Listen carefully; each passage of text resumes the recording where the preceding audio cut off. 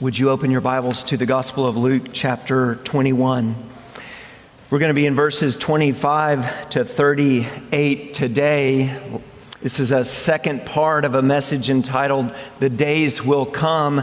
Last week we looked at verses 5 to 24, and we learned that the days will come when the temple will be demolished, and Jerusalem will be destroyed, and the earth will be devastated by national conflicts and natural catastrophes, and eyewitnesses will be dismayed.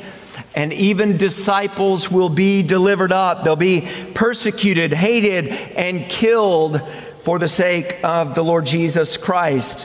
And the point was that all of these things are coming, but the end is not yet, Jesus tells us.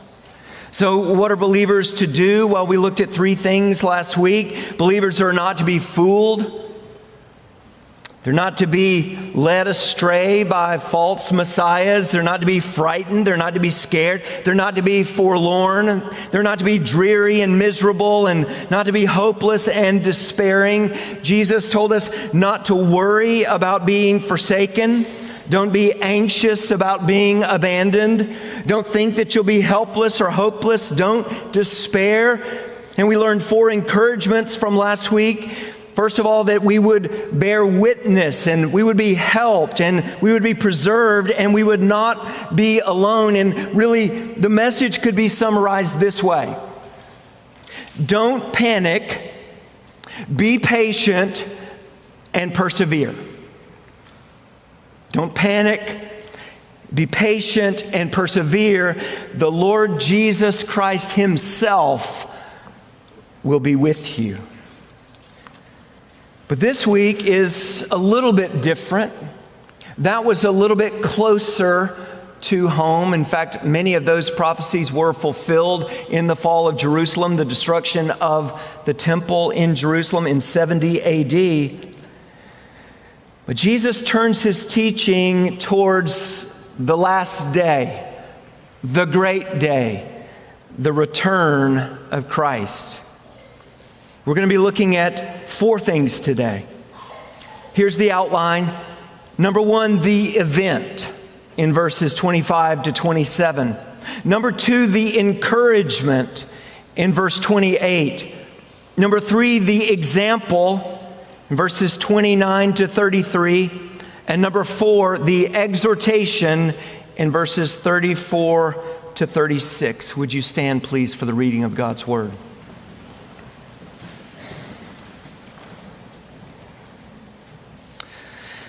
Luke chapter 21, verses 25 and following. And there will be signs in sun and moon and stars, and on the earth distress of nations in perplexity because of the roaring of the sea and the waves. People fainting with fear and with foreboding of what is coming on the world. For the powers of the heavens will be shaken. And then they will see the Son of Man coming in a cloud with power and great glory. Now, when these things begin to take place, straighten up and raise your heads, because your redemption is drawing near. And He told them a parable. Look at the fig tree and all the trees. As soon as they come out in leaf, you see for yourselves and know that the summer is already near. So also, when you see these things taking place, you know that the kingdom of God is near. Truly, I say to you, this generation will not pass away until all is taken place. Heaven and earth will pass away, but my words will not pass away. But watch yourselves, lest your hearts be weighed down with dissipation and drunkenness and cares of this life, and that day come upon you suddenly like a trap. For it will come upon all who dwell on the face of the whole earth. But stay awake at all times, praying that you may have strength to escape all these things that are going to take place and to stand before the Son of Man. And every day he was teaching in the temple, but at night he went out and lodged on the mount called Olivet. And early in the morning, all the people came to him in the temple to hear him. Let's pray. Lord, we pray that you would help us by your Spirit. Speak to us through your word. Lord, I pray that we would be awake, that we would be alert, that we would heed your words today. We pray this in Jesus' name. Amen. You may be seated. In verses 37 to 38, Luke tells us that every day he was teaching in the temple. But at night he went out and lodged on the mount called Olivet. And early in the morning, all of the people came to him in the temple to hear him. And this book ends what began in chapter 19, verse 47. He was teaching daily in the temple, and the chief priests and the scribes and the principal men of the people were seeking to destroy him. Remember, this is after the triumphal entry. This is during that week before he would be arrested and hung on a cross and put in a tomb. He's teaching and everyone is hanging on his words. And he is speaking to everyone, both believers and unbelievers alike. And so what we see in this text is a message for believers, and it should be a message of great encouragement. It should lift our heads and encourage us to look up and keep our eyes looking up and being ready. But it should also be a grave warning for unbelievers. If you're here today and you have not put your trust in Jesus Christ, I want you to pay attention and listen up, because this message is for you as well. First of all, I want us to look at, number one, the event. The event. The main event. It's that day, that great day, the second coming of Christ. Look at verse 25. We're going to see, first of all, that there will be signs in the heavens. And there will be signs in sun and moon and stars. The prophets spoke of this in Isaiah chapter 13, verses 9 and 10. The prophet Isaiah said this: "Behold, the day of the Lord comes, cruel with wrath and fierce anger, to make the land a desolation and to destroy its sinners from it. For the stars of the heavens and their constellations will not give their light. The sun will be dark at its rising, and the moon will not shed its light." In Joel chapter 2, verses 10 to 11, the Lord says through Joel, "The earth quakes before them. The heavens tremble. The sun and the moon are darkened, and the stars withdraw their shining. The Lord utters his voice before his army, for his camp is exceedingly great.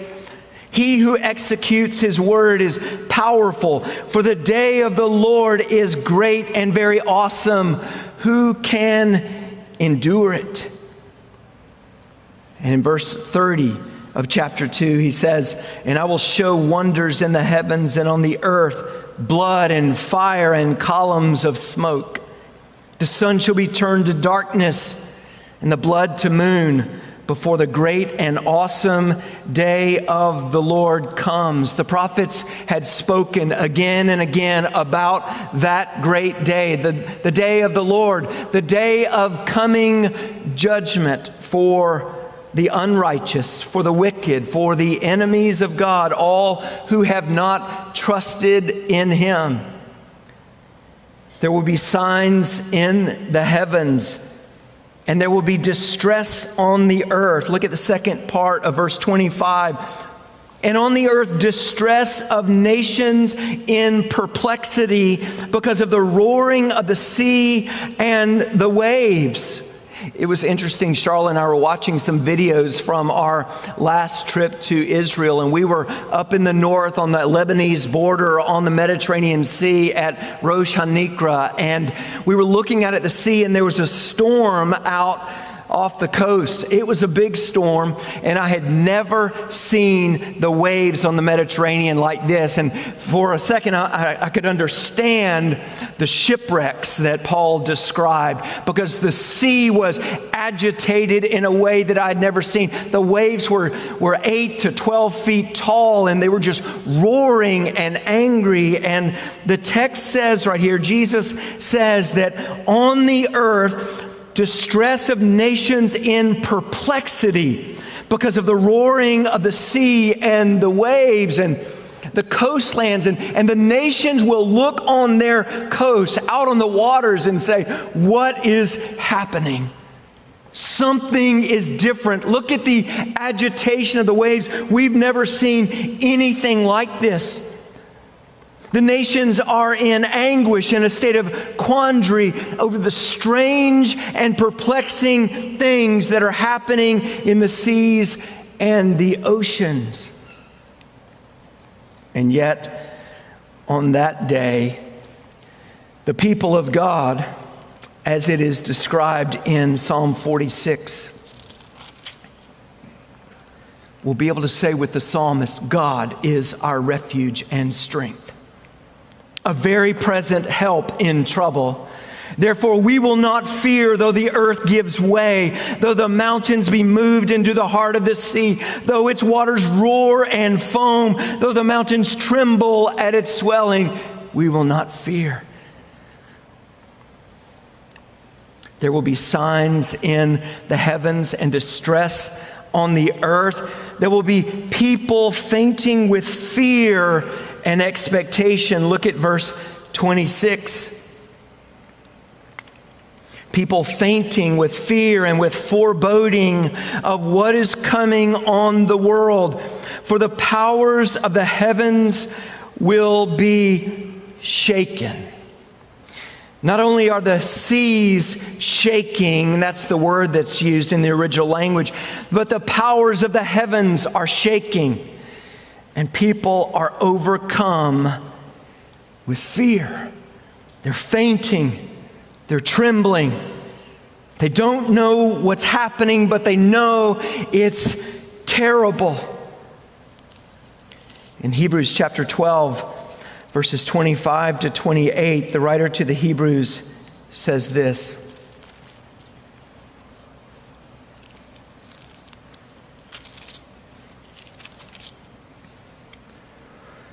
See that you do not refuse him who is speaking. For if they did not escape when they refused him who warned them on earth, much less will we escape if we reject him who warns from heaven, speaking of Jesus. At that time, his voice shook the earth, but now he has promised, yet once more, I will shake not only the earth, but also the heavens, quoting from Haggai chapter 2. This phrase, yet once more, indicates the removal of all things, of things that are shaken, that is, things that have been made, in order that the things that cannot be shaken may remain. Therefore, let us be grateful for receiving a kingdom that cannot be shaken. And thus let us offer to God acceptable worship with reverence and awe, for our God is a consuming fire. Signs in heavens, distress on the earth, people fainting with fear and expectation, and then the visible return of the Lord Jesus Christ himself. Look at verse 27. And then they will see the Son of Man coming in a cloud with power and great glory. Leon Morris says coming with power and glory points to royal power, the coming of the King, the return of the King. It will be visible. Everyone will see the return of the Lord Jesus Christ. That is the main event. That is the day of the Lord. But there's an encouragement that comes in verse 28. So number 2, the encouragement. Look at verse 28. Now when these things begin to take place, straighten up and raise your heads, because your redemption is drawing near. It's a great encouragement for the believer in the Lord Jesus Christ. When you see the signs, don't be discouraged, depressed, or downcast.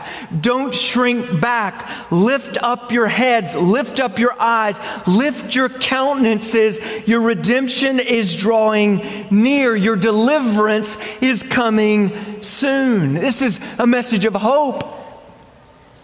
In fact, it's our blessed hope, as Paul says in Titus chapter 2.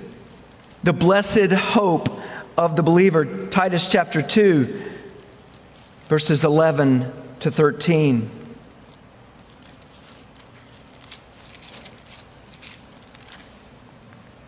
For the grace of God has appeared, bringing salvation for all people, training us to renounce ungodliness and worldly passions, and to live self-controlled, upright, and godly lives in the present age, waiting for our blessed hope, the appearing of the glory of our great God and Savior, Jesus Christ, who gave himself for us to redeem us from all lawlessness and to purify for himself a people for his own possession who are zealous for good works. The blessed hope of the believer is the appearing of the Lord Jesus Christ. We should be filled with hope and expectation. The writer to the Hebrews says in chapter 9, verses 27 and 28, he says, and just as it is appointed for man to die once, and after that comes judgment, so, or in the same way, Christ, having been offered once to bear the sins of many, will appear a second time, not to deal with sin, but to save those who are eagerly waiting for him. See, the believer is filled with hope and filled with eager expectation, filled with confidence. In fact, the Apostle John says in 1 John chapter 2, verse 28, and now little children abide in him, so that when he appears, we may have confidence and not shrink from him in shame at his coming. See, the return of the Lord, the second coming of Christ, is a great and exciting day for the believer. We long for him to return. It's a day filled with hope and expectation and confidence. But the flip side for the unbeliever is a day of terror. It's the day of the Lord. Deliverance for the believer and judgment for the non-believer. In fact, it's not your redemption that's drawing near. It's your judgment. If you're outside of the Lord Jesus Christ, that day is not your day of redemption. It's your day of judgment unless you turn from your sin and put your trust in Christ and wait for him and long for him, trusting in him, the one who delivers you from the wrath to come.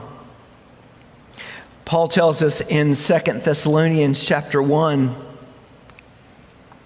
a day or a verse that may be very uncomfortable and not something that's going to be a feel-good message that you're going to want to go and hear at church. But listen, if you're outside of Christ, this is an important word for you. Listen to what the Lord says. This is the evidence of the righteous judgment of God, that you may be considered worthy of the kingdom of God, for which you are also suffering, speaking to believers.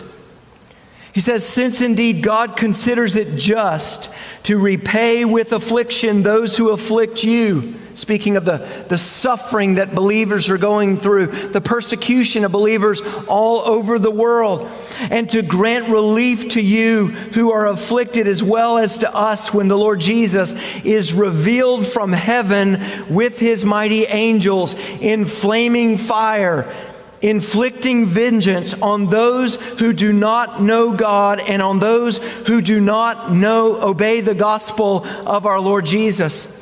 They will suffer the punishment of eternal destruction away from the presence of the Lord and from the glory of his might when he comes on that day to be glorified in his saints and to be marveled at among all who have believed, because our testimony to you was believed.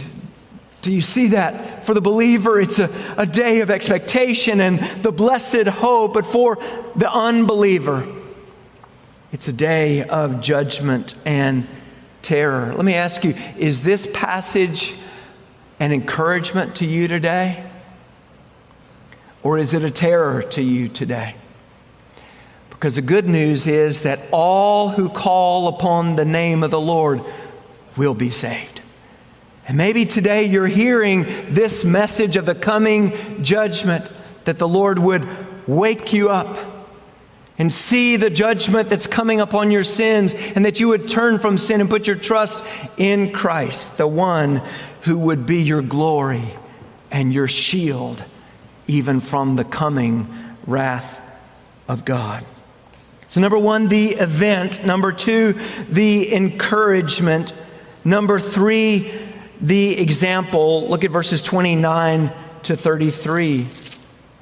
Jesus says, or Luke says, and he told them a parable.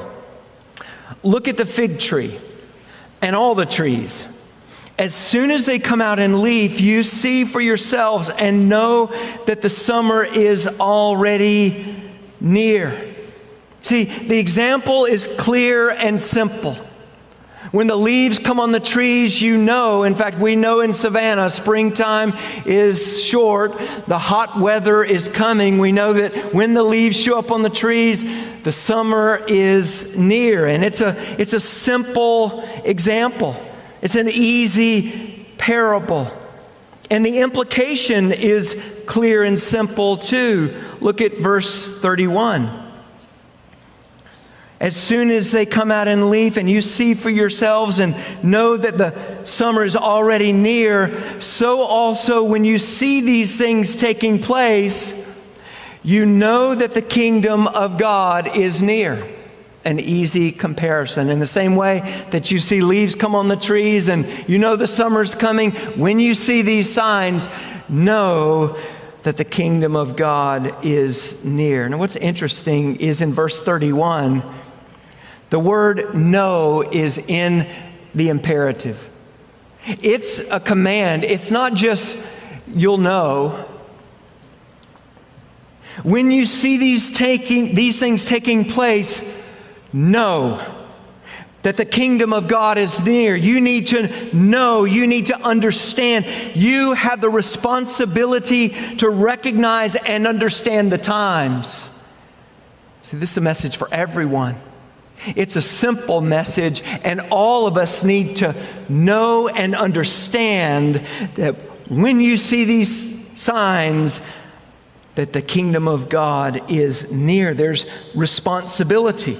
It's clear and simple. But what's not so clear and simple is verse 32, where Jesus says, "Truly I say to you, this generation will not pass away until all has taken place. Heaven and earth will pass away, but my words will not pass away." Now that's easy. Heaven and earth will pass away, and my words will not pass away. His words are authoritative and eternal. They will not change and they will not pass away. But verse 32 says, this generation will not pass away until all has taken place. And many theologians have tried to reconcile that and try to understand it, and have given many different ways of interpretation. It could be that this generation of the last days, we've been in the last days since the resurrection of Christ, and it could be that this generation of the last days will not pass away until all has taken place. It could have been the first century generation. And really speaking of focusing on the destruction of the temple and the destruction of Jerusalem, it's difficult to understand, but one thing is very clear and easy to understand. We have a responsibility to recognize and understand the times. He says, know. When you see these things, know, understand, recognize that the kingdom of God is near. There's the example. But number 4 is the exhortation. Let's look at verses 34 to 36. Number 4, the exhortation. But watch yourselves, lest your hearts be weighed down with dissipation and drunkenness and cares of this life, and that day come upon you suddenly like a trap. For it will come upon all who dwell on the face of the earth. But stay awake at all times, praying that you may have strength to escape all these things that are going to take place and to stand before the Son of Man. There's 2 imperatives in here. And they're present active imperatives. That means it's continuous. It's all the time. We need to be continuously doing these things. The first is this: watch yourselves. Continuously watch yourselves. Take heed, take care, give attention to beware. I think one of the things that we saw in 2020, Corona and isolation and people, Christians isolated from other Christians. They got into patterns in their living that were not in line with the gospel and really were a major distraction from them following and pursuing Christ. Jesus says, watch yourselves, lest, because this could happen. Your hearts could be weighed down with dissipation and drunkenness and cares of this life. And so then what happens is that day will come upon you suddenly, like a trap. Instead of you waiting for and longing for and looking for the return of Christ, it's going to catch you by surprise. Don't be distracted or discouraged or depressed or drunk so that day won't take you by surprise. See, I don't think what he is talking about is the kind of partying and drunken, revelry that we think of at college parties on college campuses. That's really not what he's talking about. That is one way that people pursue pleasure and escape the stresses of the world. But he says, don't let your hearts be weighed down with dissipation and drunkenness and the cares of this life. And I think it's more what we saw in 2020, that even believers got snared in. They were stressed, they were isolated, and they started looking to other things to relieve stress, even alcohol. And that's one thing. There are so many pastors that have been caught off guard, taken by surprise, and captured and been removed from ministry. I can remember preaching to a group of pastors in Ethiopia, and they were Pentecostal. They abstained from drinking alcohol, and I was talking about the qualifications for deacons and elders, and they were not to be drunken. They weren't be given to drunkenness, and they laughed. And I got the interpreter say, why are they laughing? I asked him what was going on. Why were they laughing? And he turned to me and said, none of them drink. They all abstain from alcohol. And yet how many pastors have been removed from ministry because they turned to that secretly. Nobody ever knew, and yet it caught them. Their hearts were weighed down in dissipation and drunkenness from the cares and concerns of everyday life, the stresses of life. And you may be here today and you may say, you know what? I think if I look back over the past several years, I've turned away from pursuing Christ, and I'm not alert like I was, and I've not been watching myself. I've not been keeping a careful watch on myself, my discipline. And I've gotten ensnared in things, and maybe today you say, Lord, I need your help to turn away from those things. I want to focus on you. I want to pursue Christ with all of my heart. Don't be taken by surprise. And notice in verse 35, it's every one of you. Jesus says, for it will come upon all who dwell on the face of the whole earth. This is a universal experience, and everyone must carefully watch themselves. The second exhortation is this: stay awake. Continuously stay awake. Look at verse 36. Be alert, wake up, arouse yourself at all times and in every season.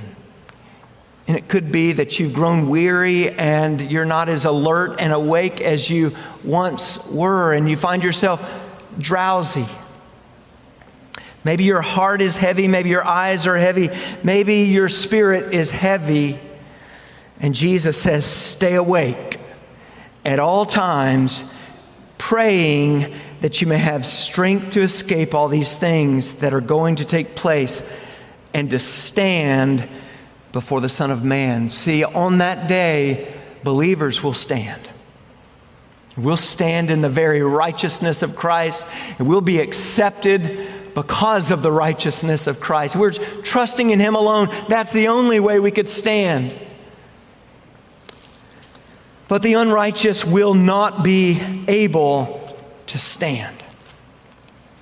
In fact, Psalm 1 says, the wicked are not so, but are like chaff that the wind drives away. Therefore the wicked will not stand in the judgment, nor sinners in the congregation of the righteous. Be alert, watch yourselves, because for some it's a day of redemption and it's drawing near, but for others it's a day of reckoning. And I ask you this morning, will that day be a day of redemption for you that you look forward to, that you're excited about? Or could you honestly say that today, if Jesus were to return, that it would be a day of reckoning? The judgment would come upon your sin.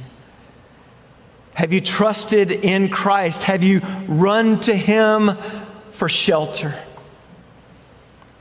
He is the only one who can deliver you from the wrath to come. We mentioned what Paul said in 2 Thessalonians. But what he says to the believers in 1 Thessalonians chapter 1 is this: we know, brothers, loved by God, that He has chosen you because our gospel came to you not only in word, but also in power and in the Holy Spirit with full conviction. And then he says that they themselves report concerning us the kind of reception we had among you and how you turned to God from idols to serve the living and true God and to wait for His Son from heaven, whom He raised from the dead, Jesus, who delivers us from the wrath to come. If you've not yet trusted in Christ, would you turn today from your sins and from trusting in other things and turn to God? Turn to Jesus Christ, the one who was raised from the dead and the one who delivers us from the wrath to come. Let's pray.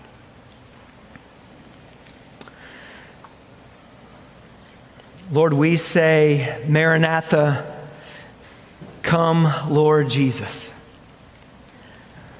For that great day is our blessed hope, our redemption, and we long and wait for that day with confidence and expectation.